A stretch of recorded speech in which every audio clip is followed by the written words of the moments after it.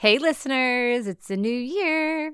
And I suspect, like most leaders, you have been imagining the possibilities for 2023.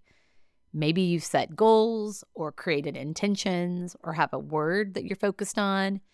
Maybe you have a strategic plan that outlines what you and your business want to accomplish this year. And naming what it is you want is, of course, the first step. But the more important question is, do you believe in what it is you want?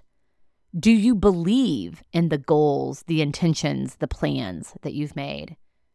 Do you know that those things are already coming to you? Do you know that you only need to be still and allow for them to come? Do you believe in them?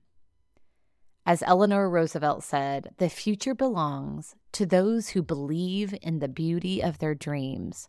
I created a visual representation of my 2023 goals and dreams. It's a vision board, and I hung it in my closet so that I can look at it every single day. I believe in the images I see.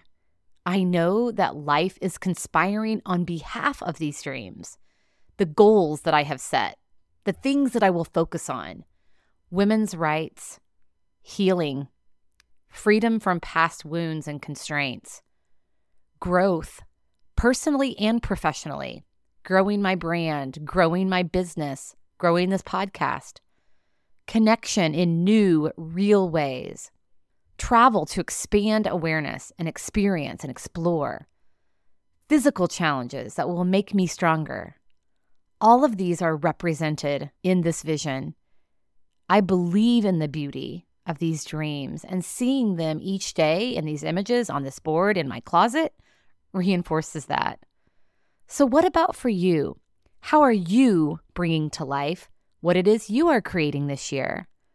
Find an image that represents your goals and your dreams, and let it be a reinforcement of your belief. After all, the best way to predict the future is to create it. What a great way to take care of yourself and each other.